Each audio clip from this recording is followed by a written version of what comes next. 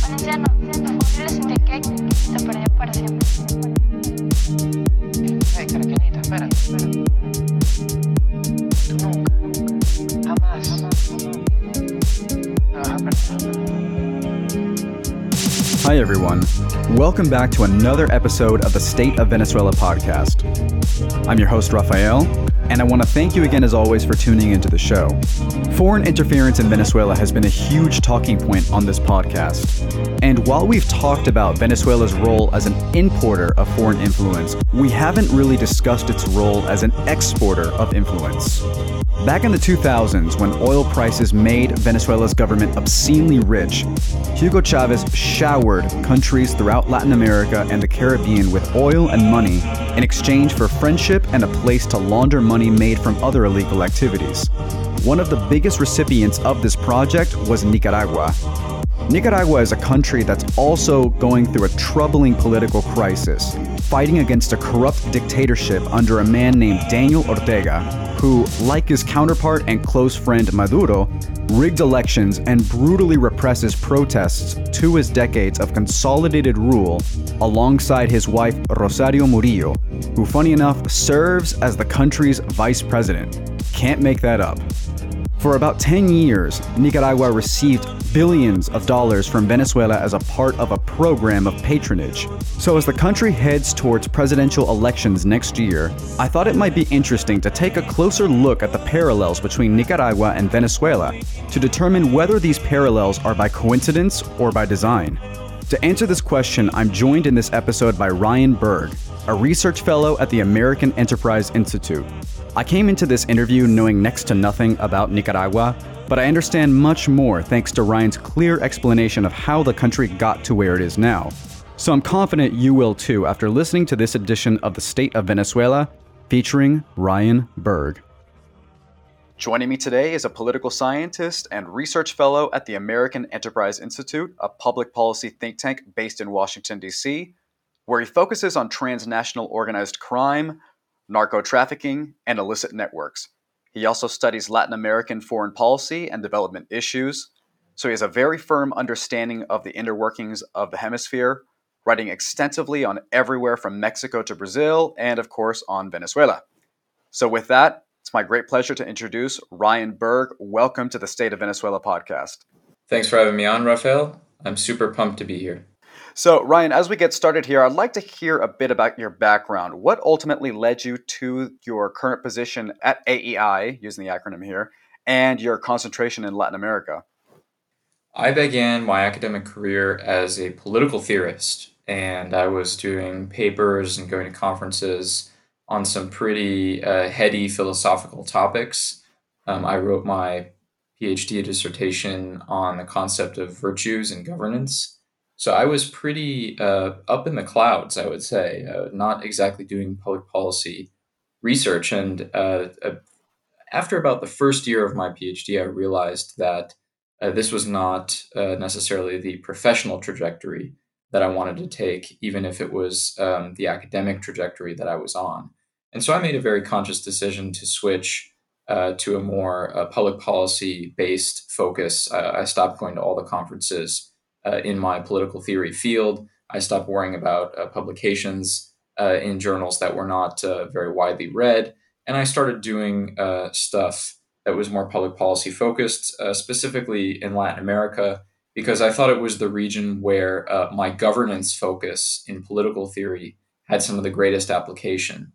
And it had some of the greatest application in the sense that when I looked at the region, I was very interested and absolutely fascinated by topics like how criminal groups in the region were able to use certain governance concepts that you would study on a theoretical or philosophical level to be able to provide things for the local populations over whom they rule, and to buy that loyalty and that allegiance, and to thereby sort of consolidate their control. I found these things really fascinating, and so I found political theory to be a very helpful or useful lens through which to look at a lot of the issues and challenges in public policy choices that the region faced. It just seemed like such a natural fit, political theory and Latin America.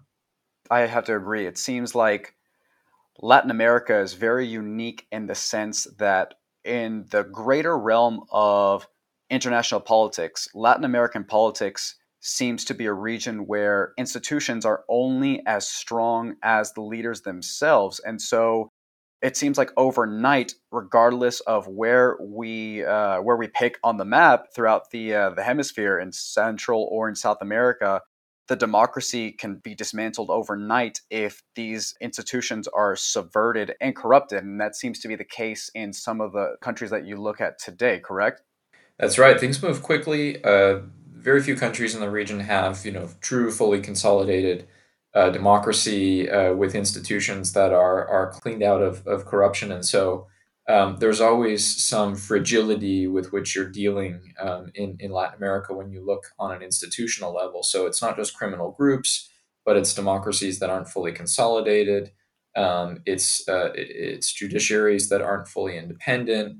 It's electoral systems that often end up generating interests that are completely at odds with executives. The list goes on, but there are plenty of institutional dilemmas and institutional fragility, and then the issue of criminal groups in the region, to make a political theorist at heart, very well employed. Right. And it seems like a lot of these different countries, even in the case of Venezuela, based on what we've spoken about throughout several different episodes in this podcast, the country itself has been subverted almost entirely by a kind of political mafia taking control of the state. But pivoting to other parts of the region, specifically Nicaragua, I wanted to take a look at this country in particular because it's a country that I don't know that much about, admittedly, but it seems like it's the perfect case study for not only Venezuela being an importer of different outside elements like Russia, Cuba, China, and Iran, but also being an exporter of its own revolutionary ideology and how it is taking control of countries like Nicaragua. So, first and foremost, I want to ask you, Ryan, what led to your interest in Nicaragua itself? Well, I was interested in specifically the sources of authoritarian resilience in the region writ large, which of course brought me to Venezuela, to Cuba, and finally to Nicaragua. And I felt like Nicaragua was the country that didn't get as much attention as both Cuba and Venezuela. It needed more attention paid to it. And I thought specifically that the uprising, which started in April of 2018, in response to cuts to the pension system unexpectedly in Nicaragua, I thought that this citizen movement really had a great chance at creating some real change in the country if it wouldn't have been so brutally repressed. And so I took great interest in the country when I don't think that many people in Washington did. And ever since then, I've really been trying to elevate the profile of Nicaragua and Nicaragua's political crisis in the minds of policymakers in DC, because I think, moreover, that the U.S. government specifically can make a huge difference if it makes the right policy decisions and takes the right actions to pressure cronies in the Ortega regime. Right. I think that US policymakers at large need to emphasize that. Of course, I'm sure they understand that we collectively are not a monolith. You know, each country has its own set of problems, its own institutional framework, or perhaps lack thereof in the case of Nicaragua and Venezuela. But the situation is different because even though we're seeing instances of democratic backsliding in both countries, it's occurring by virtue of different circumstances. So, how is Nicaragua different from Venezuela and perhaps from other countries that you're currently researching in the region? Yeah, that's a good question. I think one of the things that I would say is that although you have outside influence in Nicaragua, it's not quite to the same extent as you have in Venezuela, for example.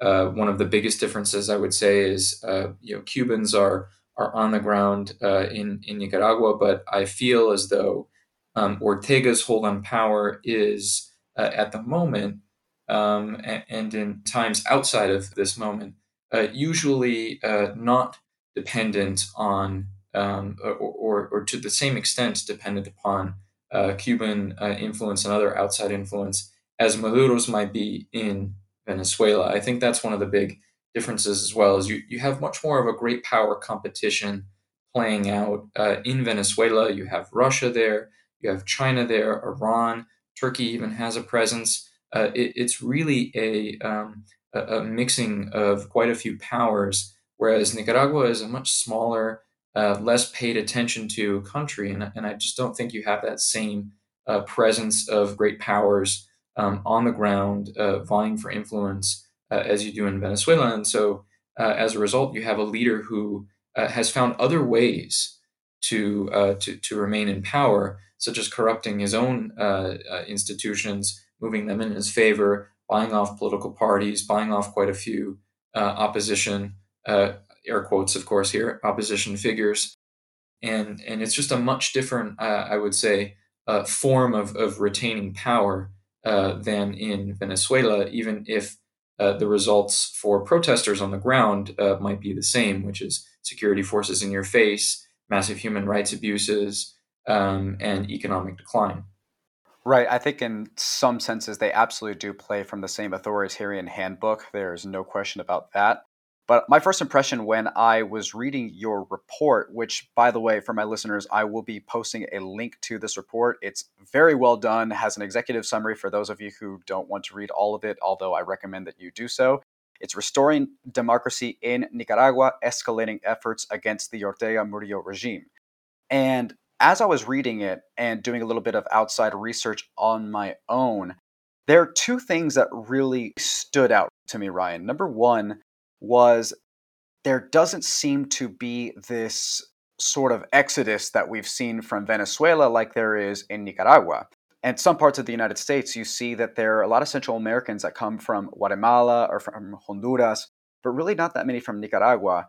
And you don't see the levels of hyperinflation that you've seen in Venezuela. So, how do I put this? Why is all of this happening now, apart from the pensions reform?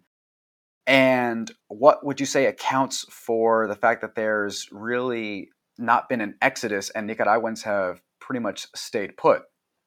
Well, I would dispute that a little bit. You don't see the same overall numbers of people leaving because Nicaragua is just a far smaller country in a different part of the region. It's not quite at the 5 million and counting mark because that would be almost the entire country of Nicaragua. But the United Nations a few months ago, certified that 120,000 Nicaraguans had left the country. Some of them had come to the United States, perhaps not to Texas as much as they've gone to Miami, for example, and to other places. But they are leaving the country. Others are going to Costa Rica, to Panama, to other countries like Mexico in the region where they might have family or other types of links. There is an exodus of people from Nicaragua, but you're right in saying that it's not as dramatic and paid attention to as the exodus out of Venezuela. But as to the sources of this crisis and why this precipitated starting in April 2018, it really has to do with some of the pillars, I would say, of Ortega's control. He not only controlled quite a bit of Nicaraguan society and the political institutions there, but his model of economic growth was really dependent upon quite a bit of loan support that he would get from the big multilaterals, such as the World Bank, sometimes from the IMF, and especially from CABE, which is the Central American Bank of Economic Integration. These loans would sort of give his bloated bureaucratic state, his crony state, an economic lifeline. And when some of those sources were cut off, and when USAID funding started to decline, one interesting bit of this story is just how much money the United States was giving to Nicaragua over the years in hopes that it would reform, in hopes that it would build genuine democratic grassroots movements. None of this ever came to fruition, and it ended up being, money for the Ortega regime. And the biggest source of funding, the spigot that really shut off, was the Venezuelan regime through Petrocaribe and other programs where oil dollars from the state-owned enterprise PDVSA were being shared with Nicaragua for development projects, some of which never came to fruition. There are open fields, empty fields, where some of these oil refineries and other sorts of public works were supposed to be built.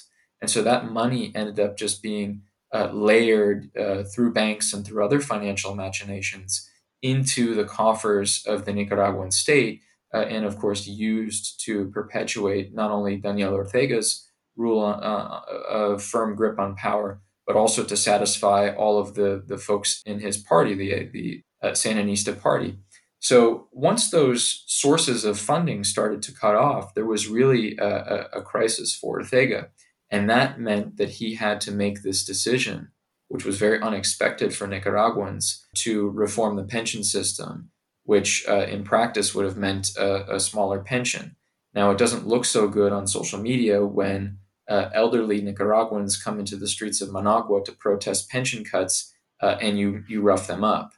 The country had already had a sort of restive student population that was immediately jumping on this and defending Nicaragua's elderly population. And from there, things really spun out of control from Ortega's point of view. Right. It seems like the final straw there came with that pensions reform. I want to go back to something that you had mentioned before, Ryan, about the Sandinistas. I think it's equally important that we take a look back at the history. So I was wondering if you could tell our listeners a little bit about the Sandinista front that got into power during the 80s. Sure. So I'll just note that Sandino is a historical figure who transcends obviously this party that Daniel Ortega was really present for at the beginning, a party that roots back to the early 1960s, largely a Marxist peasant movement. And what they were really struggling against at the time of their creation was a dictatorship, a familial dictatorship in Nicaragua of the Somozas. They were struggling in particular against the third Somoza, Anastasio, Somoza de Bayo. And they really started having the most amount of success in their revolutionary struggle in the 1970s. And there are a couple critical moments before they come to power that I'd like to highlight. The first kind of highlights an early entree into that nexus, that Bolivarian nexus that you mentioned. There's a critical point in 1978 when the revolutionary peasant or Marxist guerrilla movement, Sandinismo, is close to being able to topple the regime of Anastasia Somoza Debayle.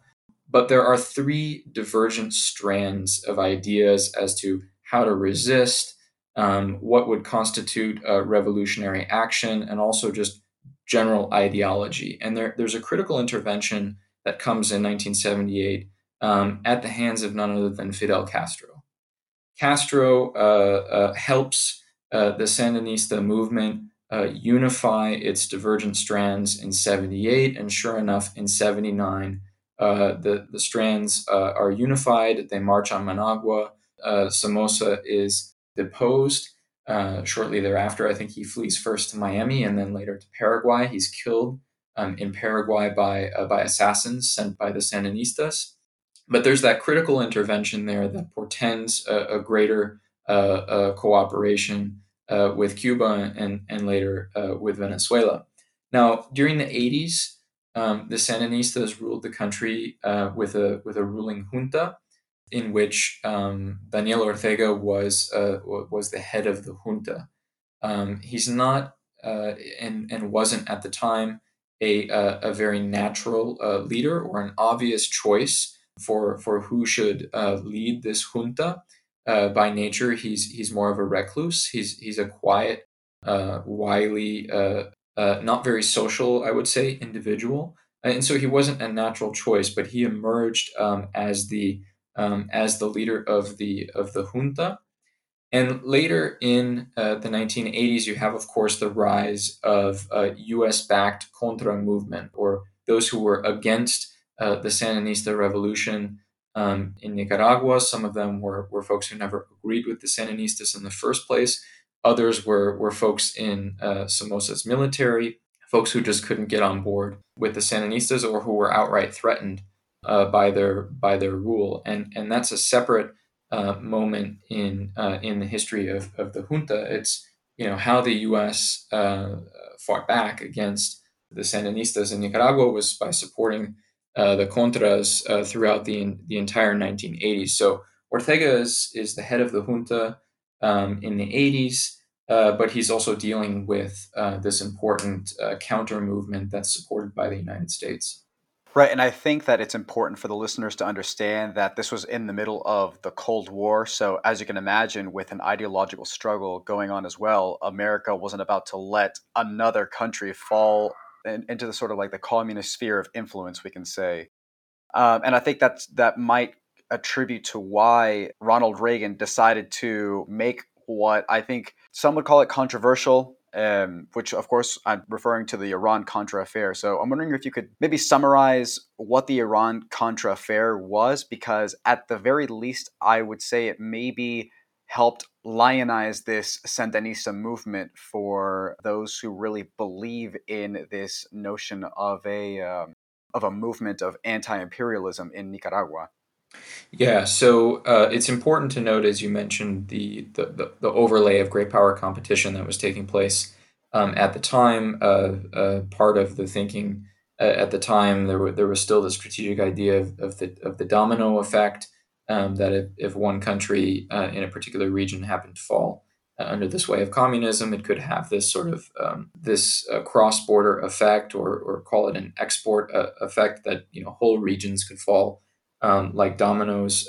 Nicaragua is pretty darn close to the United States, and so I think that in many ways the Reagan administration felt like the Sandinista movement was a threat to the security of the United States within this broader framework of great power competition that was the Cold War. And in the process of trying to support the Contras in Nicaragua, the Congress ended up forcing the administration's hand. They passed something called the Boland Amendment, I believe in the Defense Appropriations Act of 1982.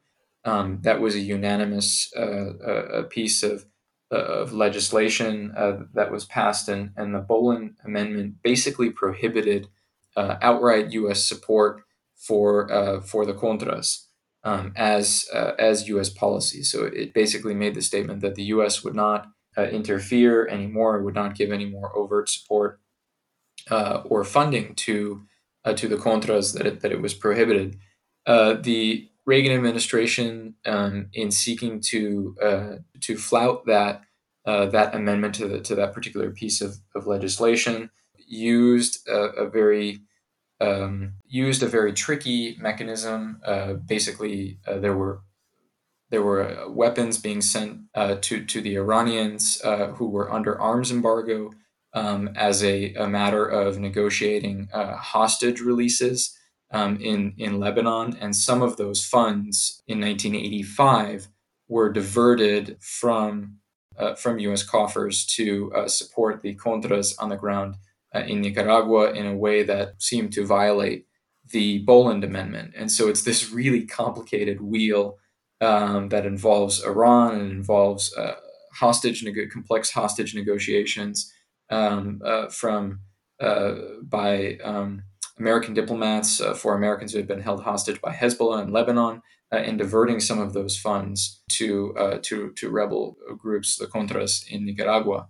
The Reagan administration, quite famously, the president was able to defend himself by saying that that this scheme had gone on well below his level of attention. It was staffers who basically cooked this thing up, and you get a number of staffers either indicted or sort of dragged before Congress and a couple investigatory committees. But the president himself, he took a hit in terms of his popularity for a little while, but he was largely untouched by Iran Contra.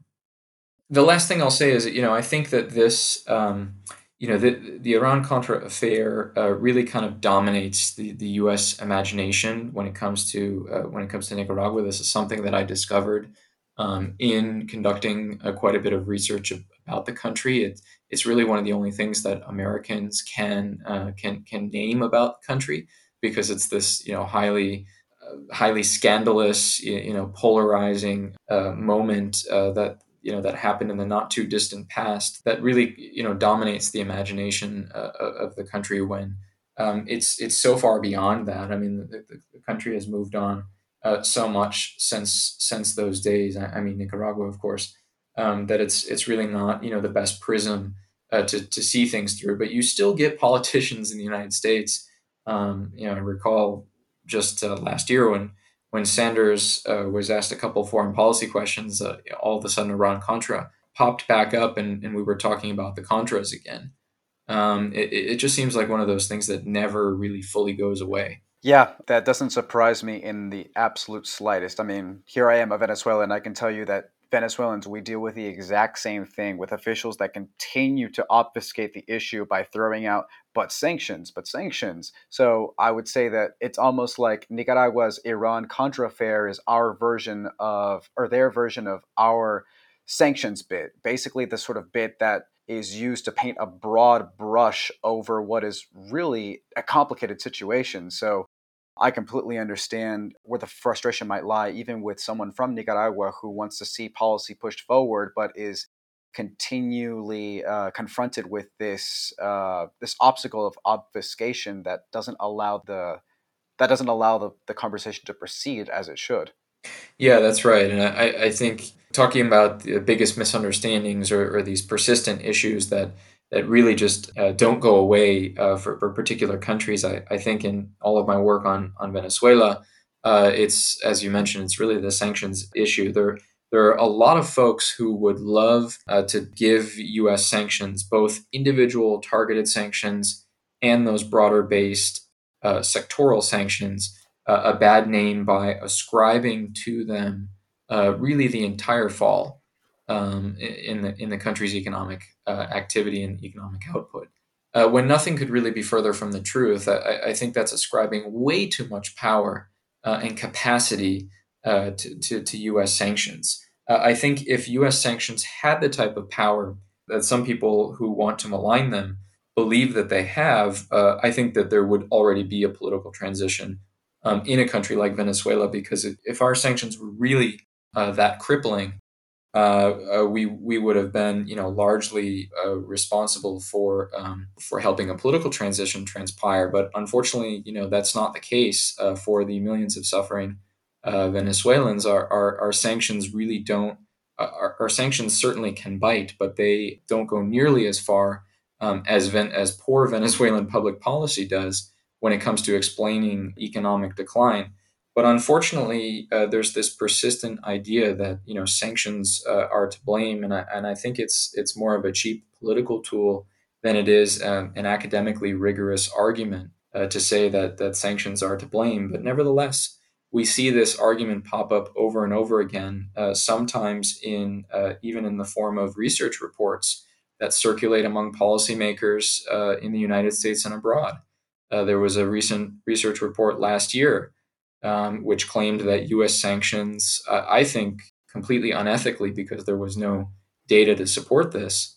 The report claimed that U.S. sanctions contributed directly to the deaths of 40,000 Venezuelans. I think this is a very irresponsible thing to say without the data, because it really confuses the conversation, and also it gives a dictator like Maduro a very easy data point to grasp at and say, hey, look, even academics in the United States are saying that sanctions are to blame here, and none of this is on me. And these are big name figures who are on this report. I mean, Jeffrey Sachs, an economist at Columbia University, is somebody who is widely known and respected within academia, and this paper is circulating with his name on it. So this was a big issue, and it's a persistent one, but it's probably the most misunderstood issue when it comes to U.S. policy in the region, is just what the impact of sanctions are on individual countries, and they're not the kind of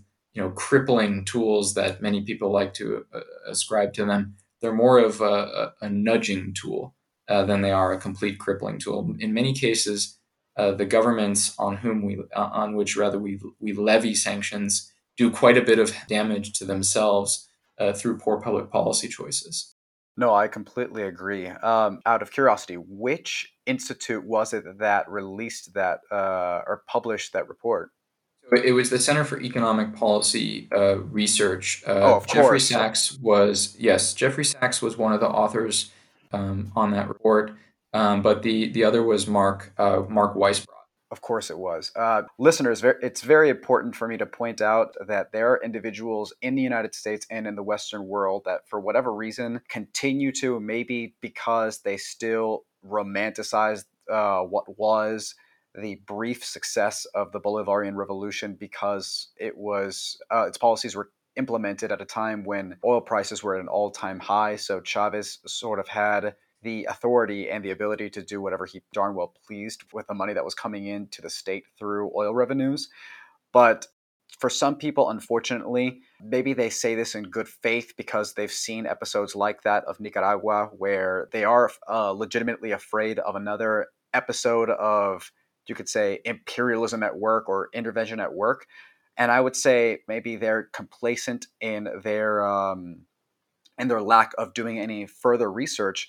But then at the same time, the folks over at the CEPR, I'm very familiar with them because I think they contribute very much so in their complicitness of the sort of damage that they do, not just to the country, but to the credibility of the Venezuelan people by really dismissing our very real fight for democracy as mere regime change or damage by sanctions. And it really makes it harder for those of us wanting to share our stories with the outside world, assuming that we have no agency of our own. Yeah, the paper for listeners is called "Economic Sanctions as Collective Punishment: The Case of Venezuela" by Mark Weisbrot and Jeffrey Sachs, and that 40,000 figure was really circulating quite prominently around Washington for a couple months. The report was done in April of 2019, so it's a little over a year old now. It was immediately met, quite thankfully, by pushback, by outrage. Danny Bahar at the Brookings Institution did a fantastic rebuttal. Ricardo Hausman at Harvard, another colleague and friend, did a great rebuttal in America's Quarterly as well, showing just how much economic decline was in Venezuela before the United States had even imposed a single sanction.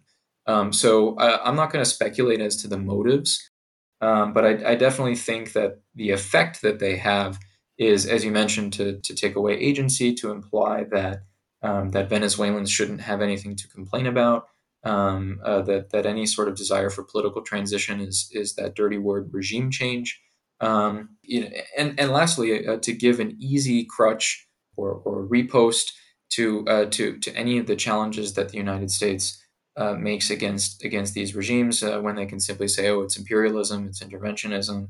These are just the Yankees doing what they always do in the region. It really does play into that a pretty debilitating narrative for those on the ground in these countries that have to live the realities that they do and want political change. Absolutely, I 100% agree. And I've actually read that report, and I will reiterate that same report for my listeners who want to read a rebuttal to any lingering notions that this is somehow unilaterally the fault of the United States. When I've had guests on before that have themselves pointed out that they had been living in dire economic conditions prior to any sanctions being carried out.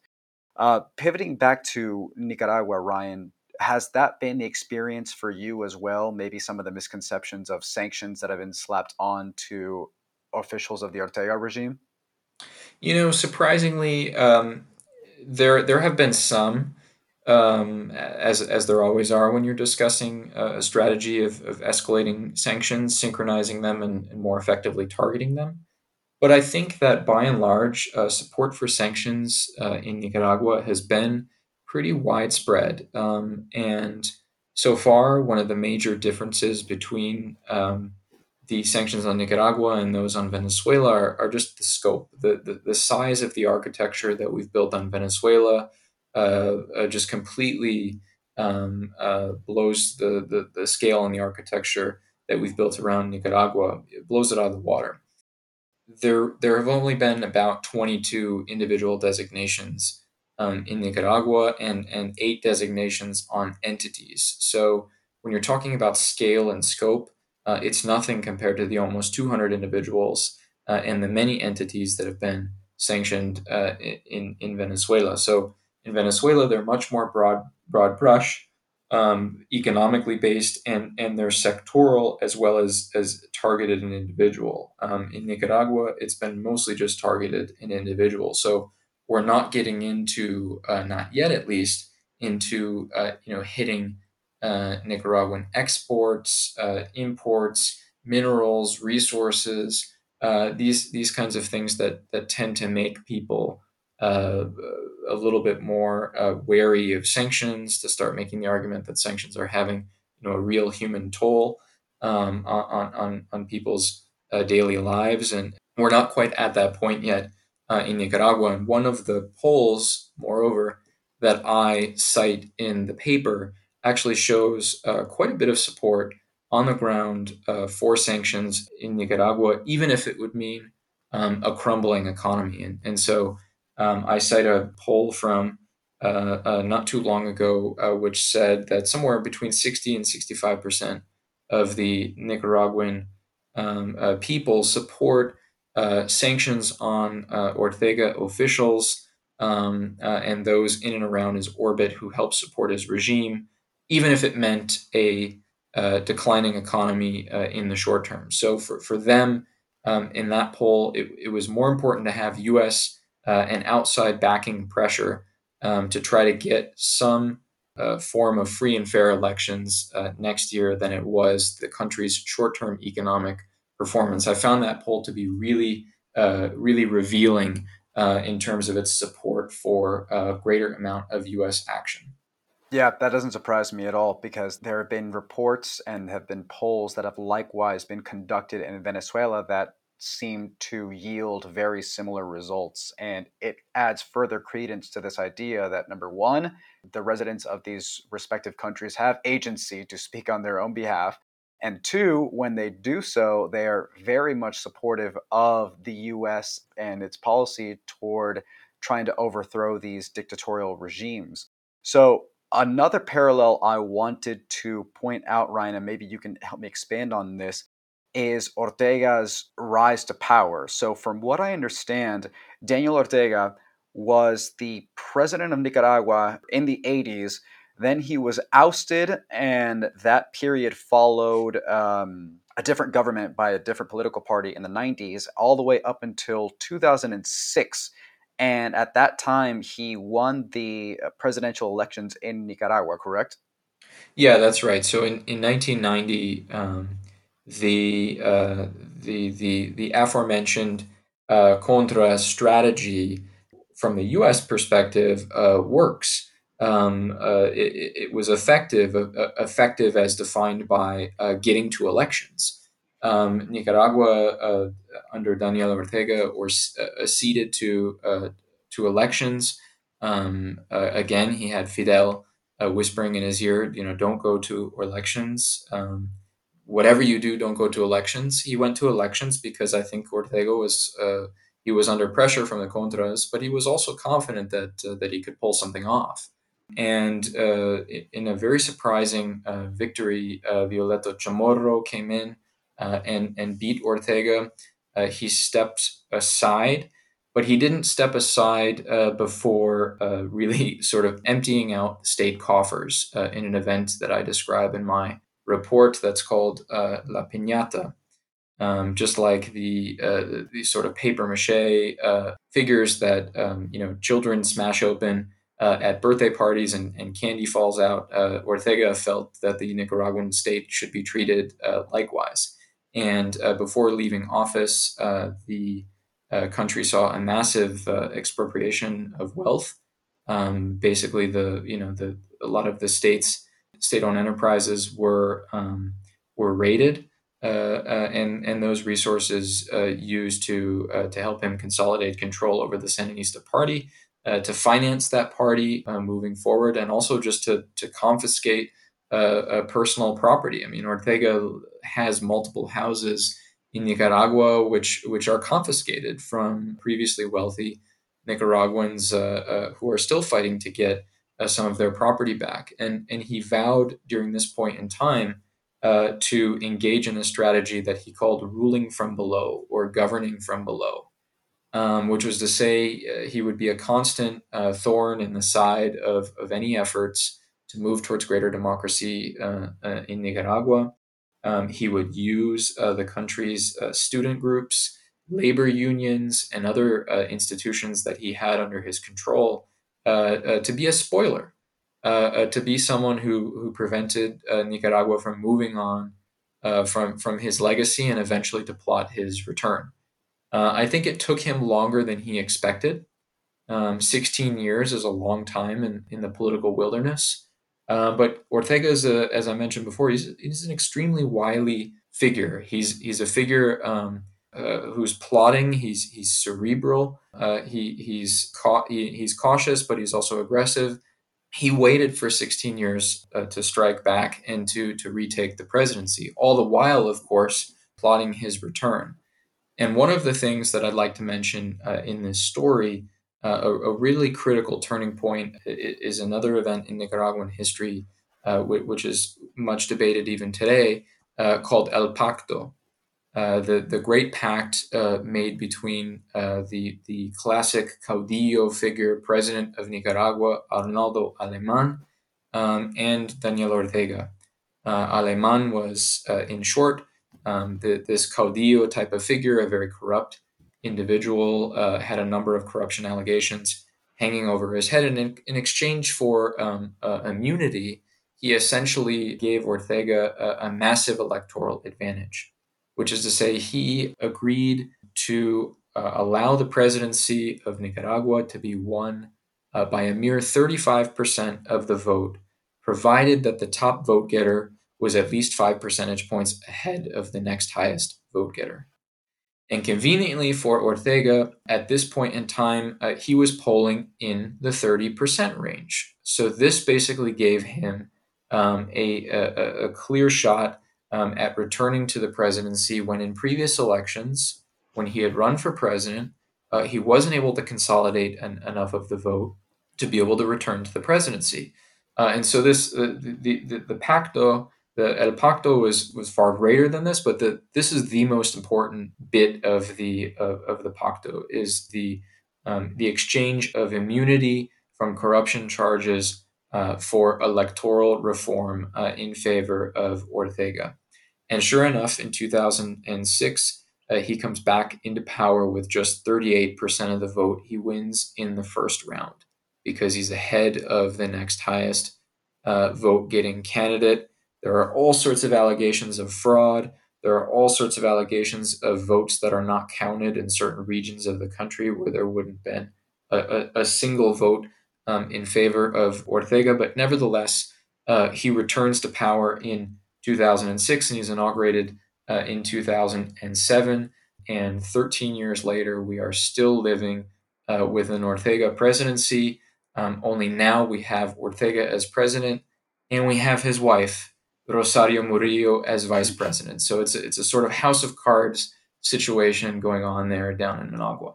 That's unbelievable. There are so many parallels in what you just said too with Chavez's rise to power. Although Chavez didn't rise to power through any sort of pact or power sharing agreement or anything like that, but what he did do, just like Ortega from the beginning, was launch a series of tactics to try and consolidate his rule that has been going on for decades now.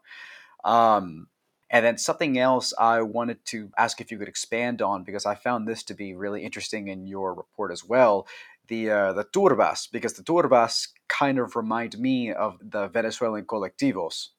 Yeah, that's right. So after the April uprising, one of the means of control and ways that the Sandinistas, particularly Daniel and Rosario were able to stay in power was by using paramilitary groups to rain terror down on restive opposition held communities in places like Masaya and a little bit around Granada and in Managua.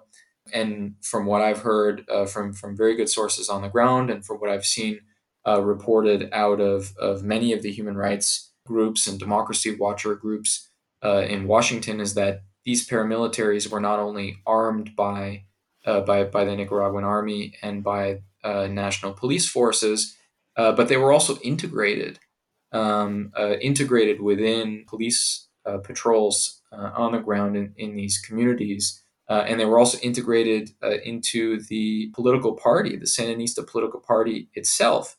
And so the control that was offered by local mayors was instrumental, really instrumental, to Daniel and Rosario hanging on, in the sense that they were able to communicate strategy with local Sandinista mayors on the ground to coordinate paramilitary operations, and these groups were as well, as I mentioned, they were integrated with national police patrols. So alongside of marked cars, marked vehicles rather, and marked individuals, Policía Nacional, you had unmarked individuals in balaclavas or in ski masks, with some pretty high grade military weapons, engaging in significant human rights abuses that nevertheless could not be attributed directly to the national army or to the Nicaraguan army, to the national police. There was that layer of plausible deniability there that I think is very similar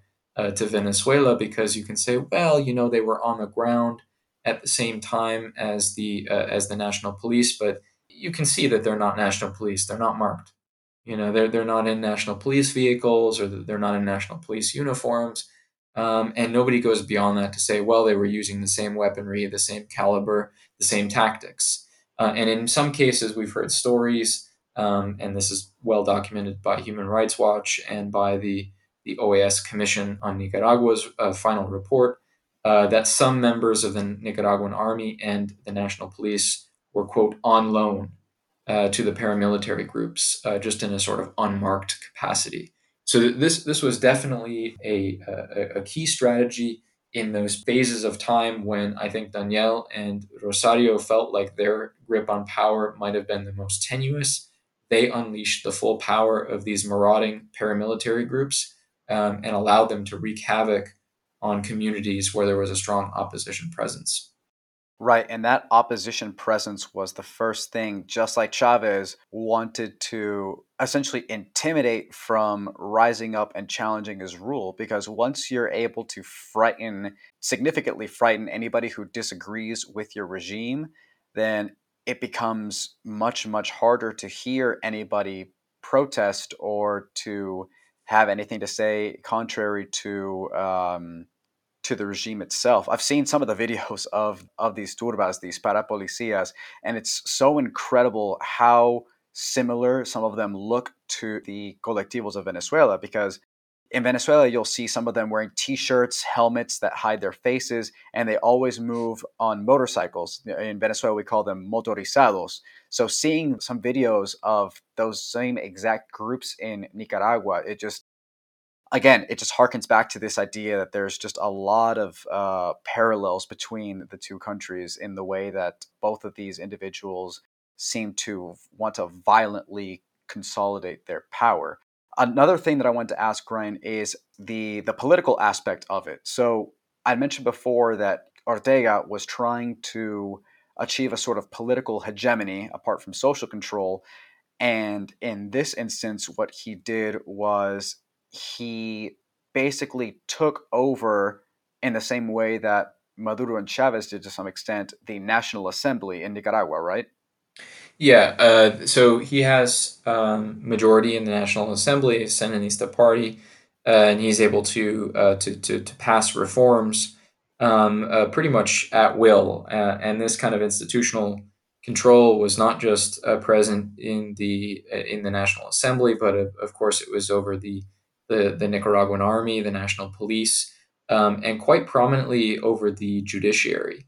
There was a long notation in that previous report that I mentioned, the OAS Commission on Nicaragua, which mentioned just how much executive influence there is over the judicial branches in Nicaragua. And so there were, as a few cases in point, there was a Supreme Court Justice, Rafael Solis, who resigned, split with Ortega over the issue of repression, and resigned, and spoke openly about Ortega calling the judiciary and informing them to what conclusions they were going to arrive at on particular cases.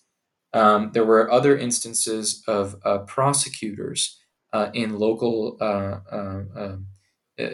prosecutors who told stories of being forced to bring trumped up charges against opposition members um, uh, in order to keep their job. While there have only been, I think, 3 cases or 4 brought against individual police officers for police brutality and human rights abuses in the entire country.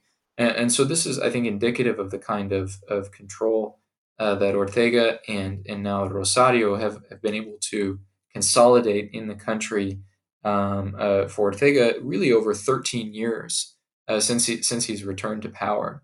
Um, before I finish responding, I think it's important also to remember that some of the blame lies outside of Ortega. Some of the blame rests with um, folks who were in opposition movements, folks who were ruling the country in the 16 years that Ortega was out of power, in not being able to prevent his rise again, his return to power. And that return could have been potentially, the likelihood of that return could have been curtailed had Nicaragua taken a different path, a more deeply consolidated democratic path than it did. So I think some of the blame lies with some of the parties that ruled the country after Ortega's first presidency, in not being able to get Nicaragua to a state of deeper, more consolidated democracy. The last 2 times that he was voted into office were 2011 and 2016, right? Yeah, that's right. So the presidential elections are every 5 years. And 2011 and 2016 were the most recent presidential elections for Ortega, and the next one will be November of 2021. Okay. Um, which, as you mentioned before, they are absolutely rigged because the plans that Ortega has carried out since returning to power in 2006 have led to Ortega and his wife, Murillo, essentially hijacking the country, not just through political power, but also police power, because he replaced the heads of the national police and the army the same way that they did in Venezuela to have them pledge allegiance to the regime as opposed to the country itself, right? Yeah, when Ortega was out of power, those 16 years that I mentioned, one of the things that I think those who ruled the country cannot be faulted for is the state of the army and the police, which is to say, there really was a conscious effort, especially within the Nicaraguan army, to depoliticize it, and I think to a certain extent successful. The Nicaraguan army, even to this day, still has a reasonably good relationship with the United States. In many ways, they participate in a lot of Southcom activities side by side with the United States. They even sent a ship, or maybe even 2 vessels, to Operation Orion, which is the most recent Caribbean naval exercises aimed at curtailing narco trafficking out of Venezuela. And I think the Nicaraguan army really valued these bilateral relations with the United States, and one of the things that definitely allowed them to engage in these bilateral exchanges was the fact that the army was depoliticized. It was on a much better path without Ortega in power, and this was something that was almost immediately reversed in 2007 after his inauguration, and has only gotten worse since. And with the police, there's a major reform that happens, which allows Ortega to consolidate his control around rather who is the head of the Nicaraguan National Police, and rules of engagement, hiring practices, etc. It really runs very deep into the institution, and this as well is really a shame because Nicaragua had built a community-oriented police structure that was routinely commended by other countries in Central America for its relatively low levels of violence, its relatively low levels of corruption, its effectiveness, its ability to deter crime. Nicaragua, for a long time, had always touted itself as a country that didn't suffer as other countries in Central America do from drug trafficking problems and from the prominence of really violent cartels operating on its territory. And for a long time, that success was ascribed to the national police. Obviously, the image of the police that I just described is couldn't be further from the way that they're operating now, which is, of course, a telltale sign of their corruption and their politicization. That's really unfortunate. I did read, I think it was in your report that, yeah, at one point, Nicaragua was one of the safest countries in Latin America as a whole. And so for it to have suffered such a backsliding in such a short amount of time is really, really upsetting. Oh, what I wanted to ask really quick, Ryan, was just to make sure I'm understanding correctly, did you say that Nicaragua itself is also participating in the operation that was launched by Southcom to counteract Venezuelan drug trafficking?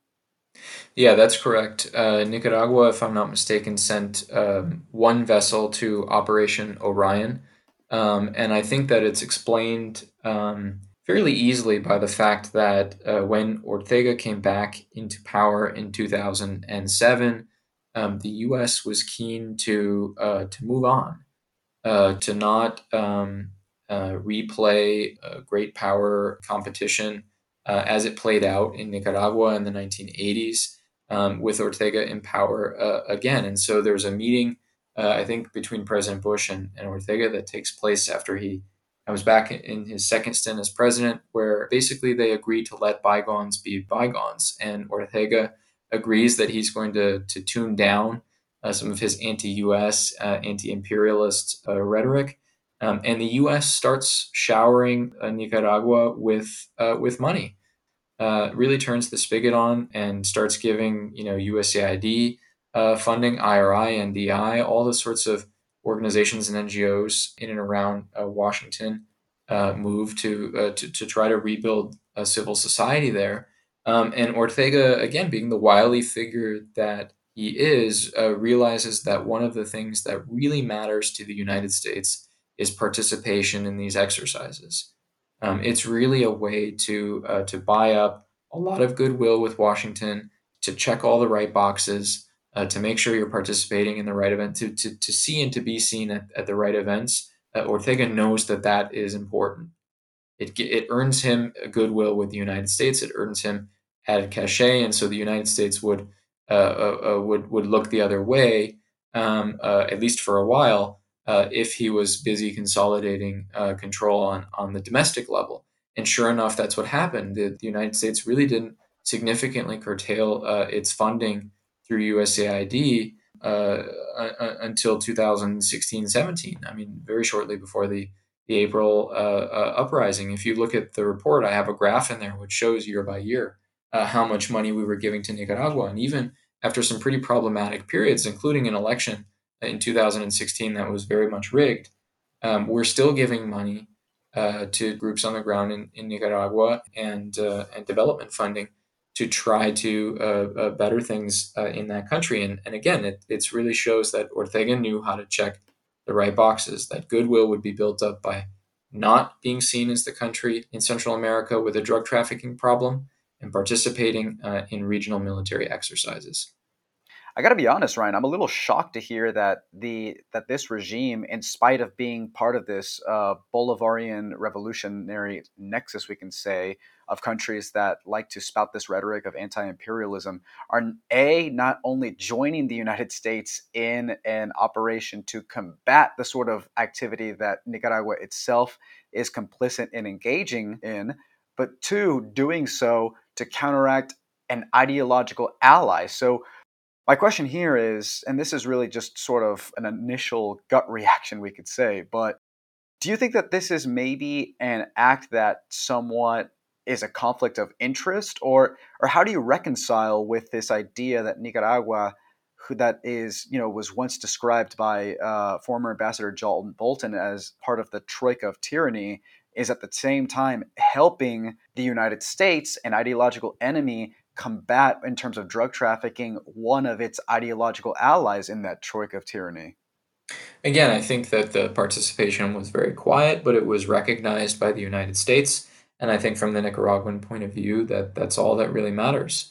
It's that goodwill, that built up goodwill over a number of years of exchanges and participation in military exercises that the Nicaraguans are after. And I think they feel if they send one vessel, it really doesn't make that much of a difference when it comes to combating Venezuelan state-sanctioned narco trafficking, but it does make a big difference for them when it comes to building goodwill with the United States. I think this was a key strategy of the Ortega regime over the years, was to keep that spigot on from USAID and to keep building up the goodwill with the Americans, all the while sort of consolidating things on the domestic level, because Ortega made a bet as to what the United States cared about most in the region, and I think besides migration, he ticked the right boxes, which is participation in military exercises and being seen as a country without a drug trafficking problem. Okay, that makes a little bit more sense. And I think it's also important for my listeners to understand a little bit more about not just the ideological alliances between Venezuela and Nicaragua, but also the history of Venezuelan patronage, which is why I also wanted to emphasize that question a little bit, where I was initially taken aback. You wrote about this a bit in your report, Ryan, specifically the amount of Venezuelan aid that was given to Nicaragua through it's an existing oil alliance between a number of countries that was started in Venezuela, Petrocaribe. So I'm wondering if you can expand a little bit on that economic relationship between Nicaragua and Venezuela. Sure. I think from the Venezuelan standpoint, it was really about exporting this Bolivarian ideology, consolidating a key ally in the Central American region. It wasn't an ally who could necessarily offer them tons of strategic resources, perhaps in the same way as other members of the Bolivarian alliance. But it was a key ally nevertheless. And from Nicaragua's standpoint, the spigot was open in terms of the amount of money that the Venezuelans were willing to give them for, I'm doing air quotes again, but development purposes. Some of these projects, might have come to fruition, but many of them didn't. As I mentioned earlier, open fields, places that have never been developed at all, and money that was layered through banks into the personal coffers of the Sandinista party, and some of it even into Danielle's personal pockets. The money takes a really significant nosedive in 2017 with Venezuela's own economic collapse. In 2014, in US millions of dollars, there's $502 million worth of aid given from Venezuela to Nicaragua. And by 2017, that snaps off. It goes from 502 to 31.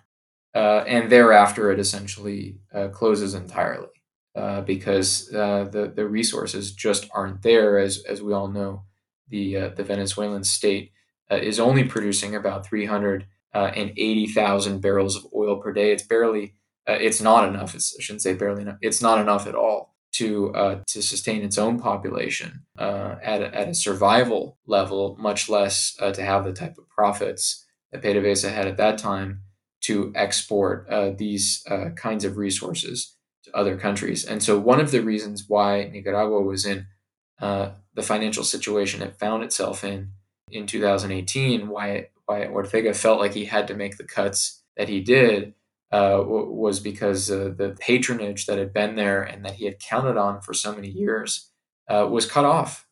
It was cut off by necessity because of Venezuela's economic collapse, and there was poor planning in being able to find other resources to find as replacement for this lost revenue. Would you say, Ryan, that this turning off this drying up of the spigot, as you describe it, is what maybe prompted Ortega to be more open to expressing goodwill to the United States and participating in an exercise as, I don't want to say insignificant, but maybe as little of a participation that in which it took part? But would you say that maybe there's a correlation between the turning off of the spigot in Venezuela and maybe a slight increase or the promise of increase in funds from USAID in the future? It's possible that had something to do with Ortega's calculus, but I don't know how much USAID funding played into the calculus so much as perhaps Ortega thought that participation might um, buy him a bit more goodwill to be able to stave off some of the sanctions actions against his regime, and quite frankly, there aren't that many sanctions, individual or designated entities on Nicaragua, especially if you're looking from the perspective of Nicaragua to you're looking from Managua to Caracas. You can see how sanctioned a country can get, and maybe you feel pretty good about your current situation at 22 overall individual sanctions as opposed to almost 200. Wow. Yeah, that is a great difference. From what I read in your report, it seems like there is more that we can do in the United States to help restore democracy in Nicaragua. So I'm wondering if you could maybe summarize some of the recommendations that you wrote in your report, both in the immediate and maybe medium term. Sure. So I separate policy recommendations into three chronological categories. First is the immediate action. Second is the medium term action, and then there are some policy recommendations that I make for what I call long term action, and they're defined as immediate action, things which basically should have happened yesterday, but need to be done as soon as possible, lo antes posible. And the medium term action is what I define as things that should start in several months and should certainly be in place by the end of this year.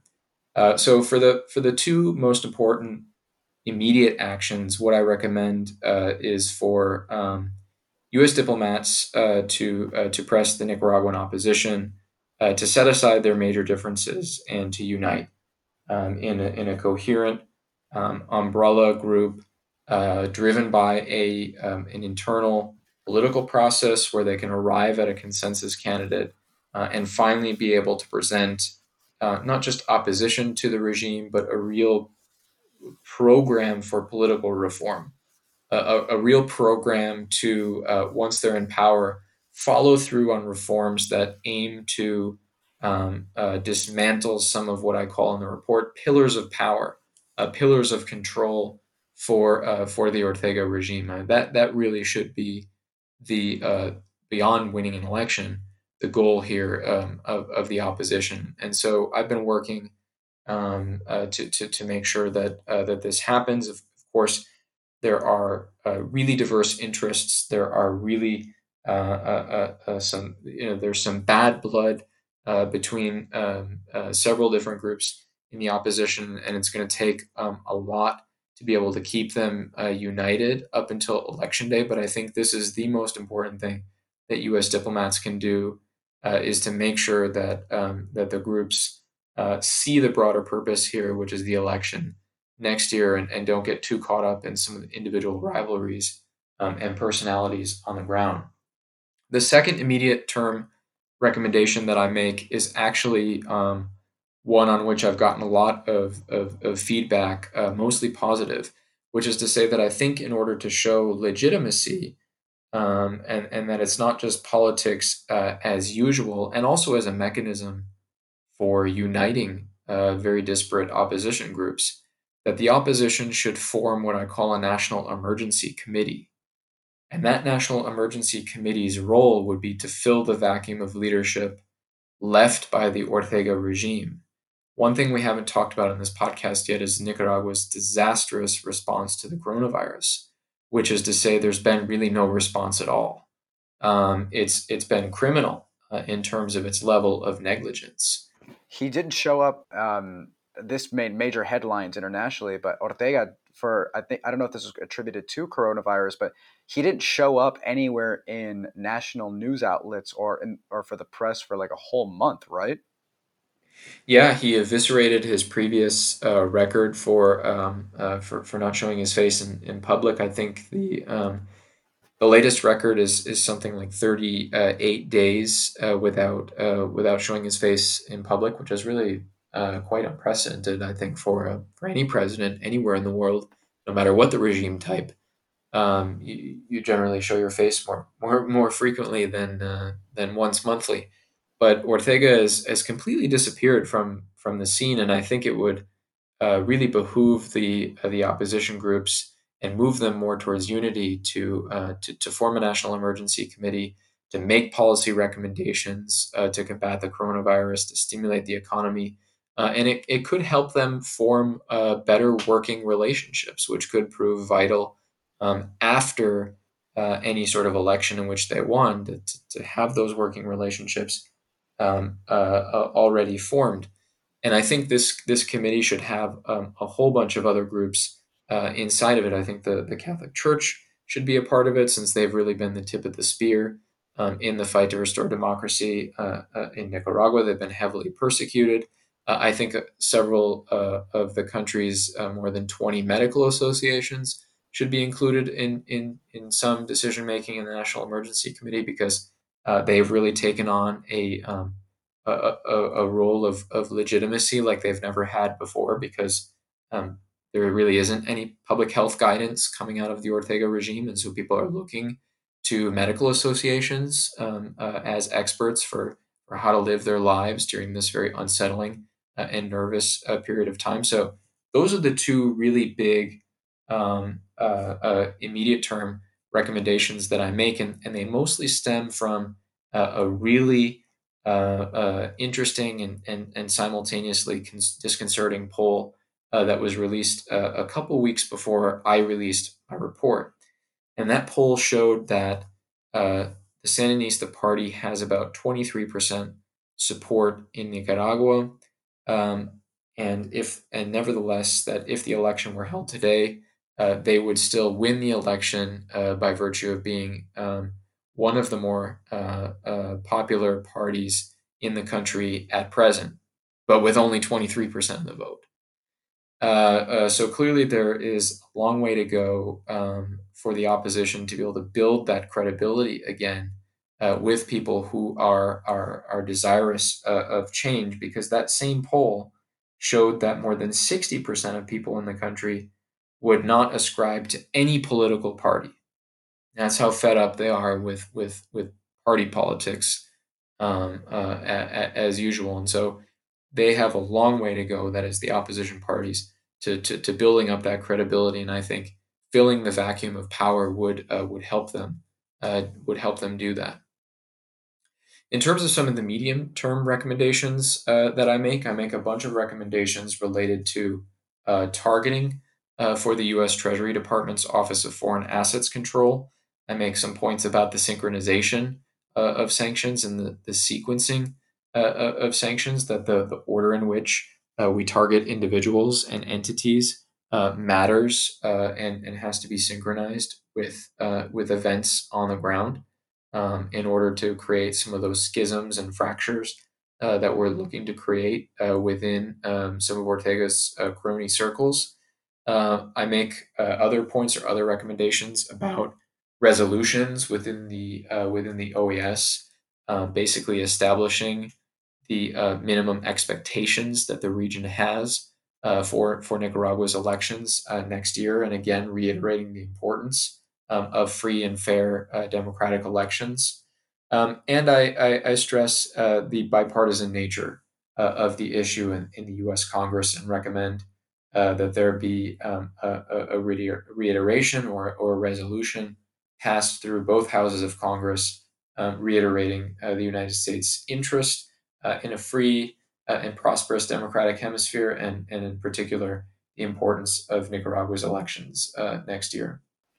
Right. Some of these recommendations, I think, parallel or are comparable to those for or ascribed to Venezuela. Another contrast, however, that I wanted to quickly point out, though, is the international response. The OAS, I think, has been a critical component to helping achieve the restoration of democracy for Venezuela, but I don't know to what extent that the international community has been effective in enforcing any sort of pressure mechanisms, not just the OAS, but maybe the European Union or neighbors to the north in Canada.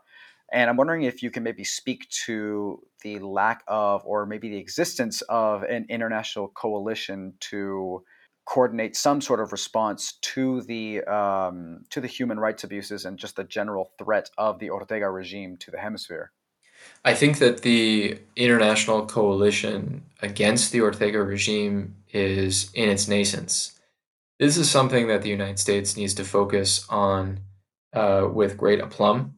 It needs to make greater and more concerted efforts to building that coalition. The Canadians, along with the United States, and now entering the fore is the UK, are really the only countries that have issued any sort of sanctions against individuals or entities in Nicaragua. So the sanctions architecture really just isn't the same. The level of international pressure isn't the same. Whereas we get a sort of torrent of sanctions out of OFAC on Venezuela, it's more like a drip, drip, drip when it comes to Nicaragua. And I think that getting the Europeans, besides the United Kingdom, getting the European Union on board when it comes to Nicaragua could make a huge difference. And I'm hopeful that with concerted U.S. effort, we can get there because Josep Borrell, the EU's Commissioner for Foreign Policy, is very well versed in Nicaragua. Seemingly, he cares about it personally. And the Europeans have built a sanctions designation mechanism for Nicaragua, even if they haven't used it yet. The architecture to designate and enforce individual sanctions on the Ortega regime exists already, and it's just a matter of pushing the Europeans to use it. And so I think this is going to take a lot of regional diplomacy. It's going to take a lot of world diplomacy on the part of the United States. But I think this campaign really is just starting in a way that with Venezuela, it's just much more developed. And one of the recommendations I make in the report is a la Venezuela to actually appoint a special representative for Nicaragua, a term limited or time limited appointment, at least through the 2021 elections, in order to coordinate all this policy. Because I think there needs to be someone who's dedicated full time to this policy, this very important policy issue in our hemisphere, in a way that there really isn't right now. And I think that'll be one of the keys to getting freer and fairer elections next November. Right. I think, unfortunately, it does seem like Nicaragua has this tendency to mostly evade the spotlight, maybe in the same way that Ortega was avoiding the spotlight during the initial breakout of the coronavirus. So Interestingly enough, there are some parallels there. But I think part of it is the fact that it lacks some of the geopolitical stakes that Venezuela finds itself in, with the convergence of so many different non-state actors that are involved. And that actually brings me to one of my last questions, Ryan. Pivoting slightly back to Venezuela, what impact, if any, do you think that the fall of the Maduro regime in Venezuela would have on the Ortega regime and, by extension, the Sandinista front? I think it would have a pretty significant impact, which is to say, right now, attention is diverted elsewhere in the hemisphere to Caracas. I think if there were a political transition transpired in Venezuela, it would certainly free up some of that space, that policy expertise and personnel at state to be able to focus more intently on a country like Nicaragua. I think Ortega has benefited from a U.S. focus on Venezuela because he's, as you mentioned in your question, he's been able to slide under the radar for quite a bit of time now. And really, we only think about Nicaragua when there is a sort of sanctions designation that comes down from OFAC, which is to say once every 6 weeks or 8 weeks or so. And I think the first and most important effect would be you would just have a lot more concerted U.S. effort and pressure aimed at the regime in a way that there isn't now, short of hiring more personnel.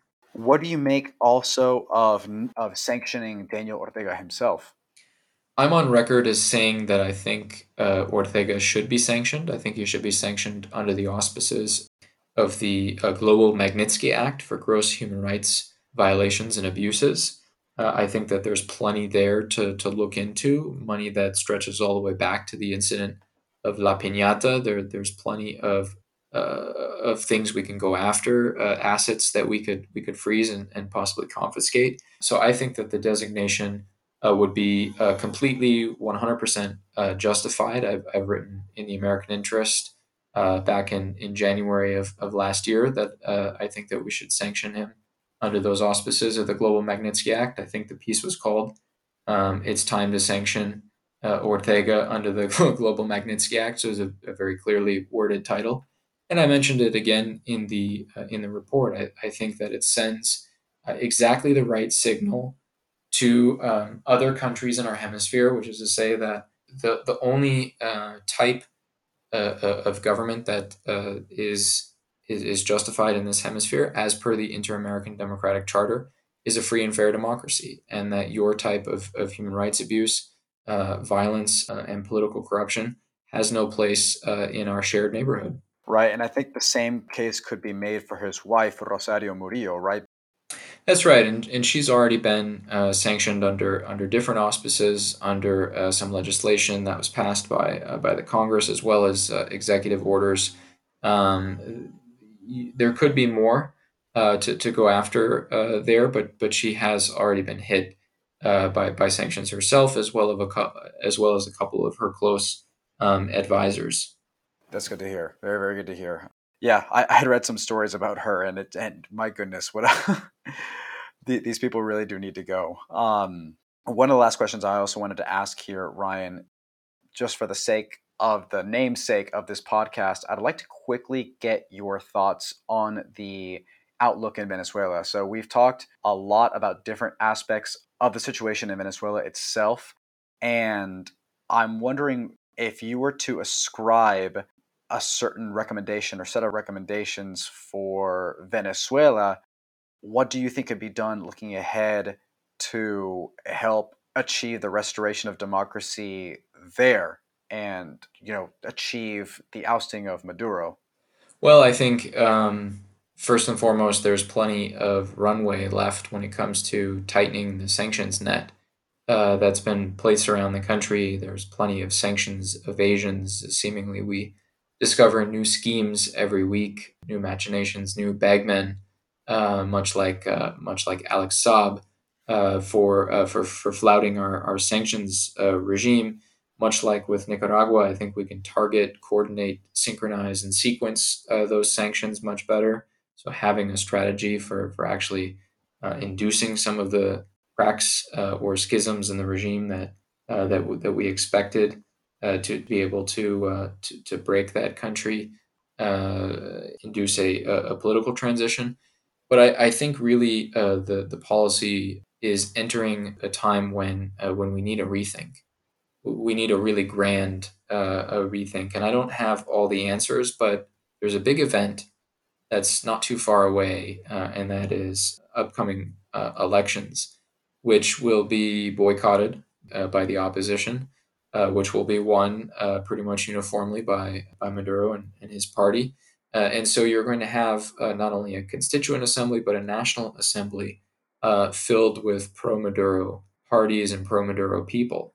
And Guaido, unfortunately, it's really a fait accompli, will be relegated.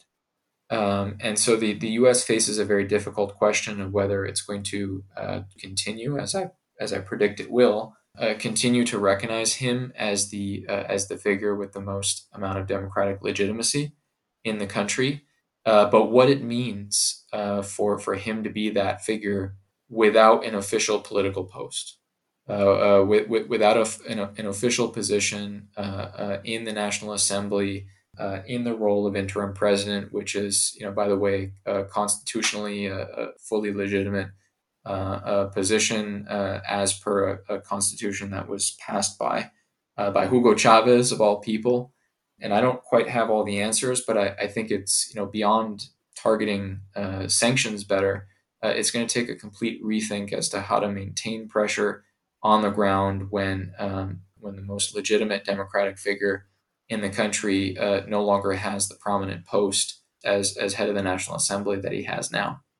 Right. It does make things a little bit complicated, and maybe there does need to be a systemic reinvention of our approach, which has been analytical in some senses, but more holistic in others. And the latter, I think, it does a good job of preventing people from really understanding the situation. But just like with the situation in Nicaragua, I guess the silver lining here is that there's the prospect of passing sanctions and other sorts of legislation with very broad bipartisan support. So for the listeners, if they want to read more about you and your work on the hemisphere, which I must commend you for, is very, very detailed all the way from Mexico to Argentina, where can they find you?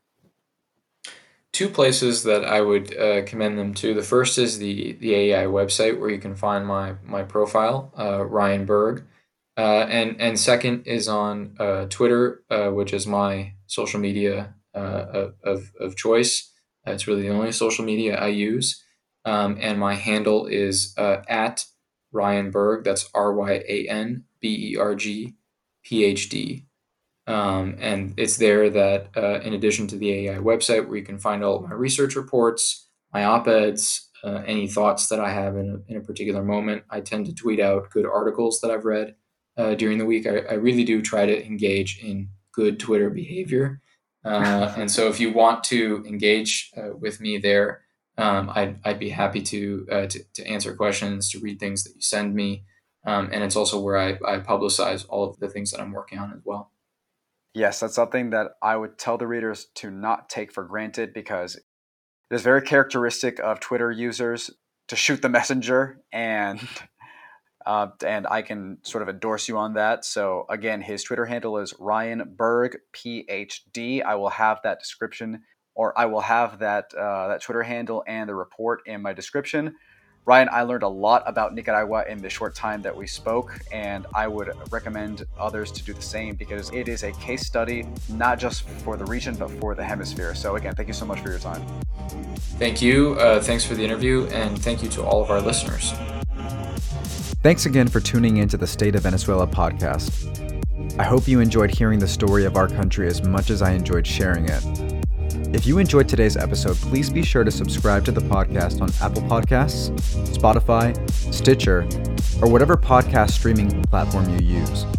I'd also be grateful if you could leave a review and share it with anyone who might be interested in learning more about Venezuela as well. Finally, if you have any thoughts on today's episode or topics you'd like me to cover in future episodes, drop a comment or send me an email at stateofvenezuela@gmail.com. Thanks again. See you all in the next one.